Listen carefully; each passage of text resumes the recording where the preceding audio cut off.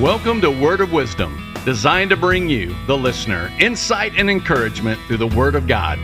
Despite turmoil and chaos in the world, there is understanding, assurance of heart, peace, and spiritual stability available through the truth found in God's Word. Be blessed as you listen to Word of Wisdom by Dr. Jeannie Fentress of Teaching the Living Christ Ministries.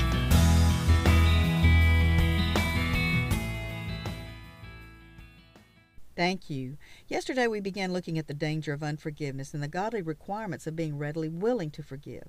This is so important to our faith as we are to emulate the one who so willingly forgave us. I think it would be a good thing for us to remember how blessed we have been by being forgiven by our Lord for the things that separated us from Him, and that He did so in spite of our inability to help ourselves.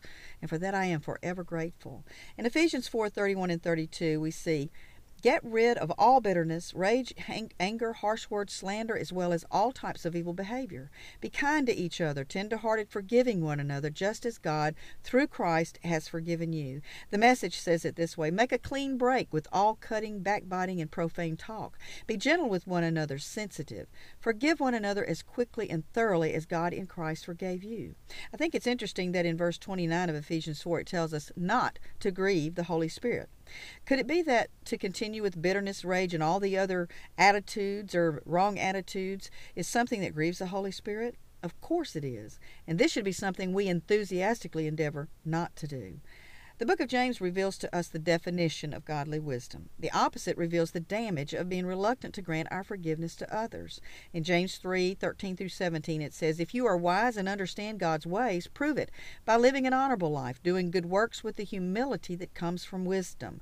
But if you are bitterly jealous and there's selfish ambition in your heart, don't cover up the truth with boasting and lying, for jealousy and selfishness are not God's kind of wisdom. Such things are earthy, unspiritual, and demonic. For wherever there is jealousy and selfish ambition, there you will find disorder and evil of every kind.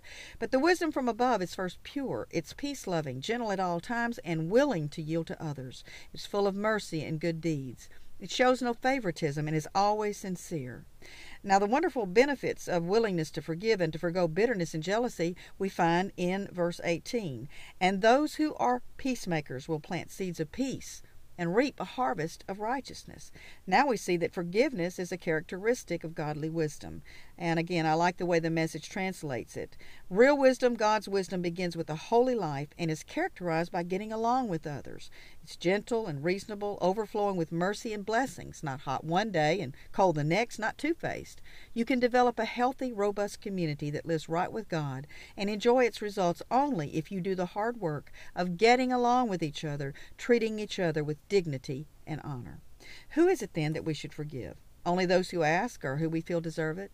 No, the biblical standard concerning forgiveness is any and all.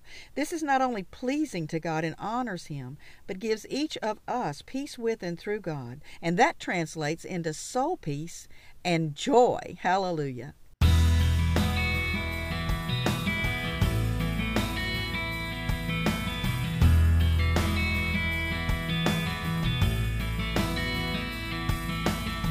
Thank you so much for listening to Word of Wisdom by Dr. Jeannie Fentress of Teaching the Living Christ Ministries. If you have benefited from this message and would like to partner with this ministry, it would be greatly appreciated. All donations are tax deductible. Please visit us online at www.tlcministry.com, which will take you to our Facebook page. Have a blessed day.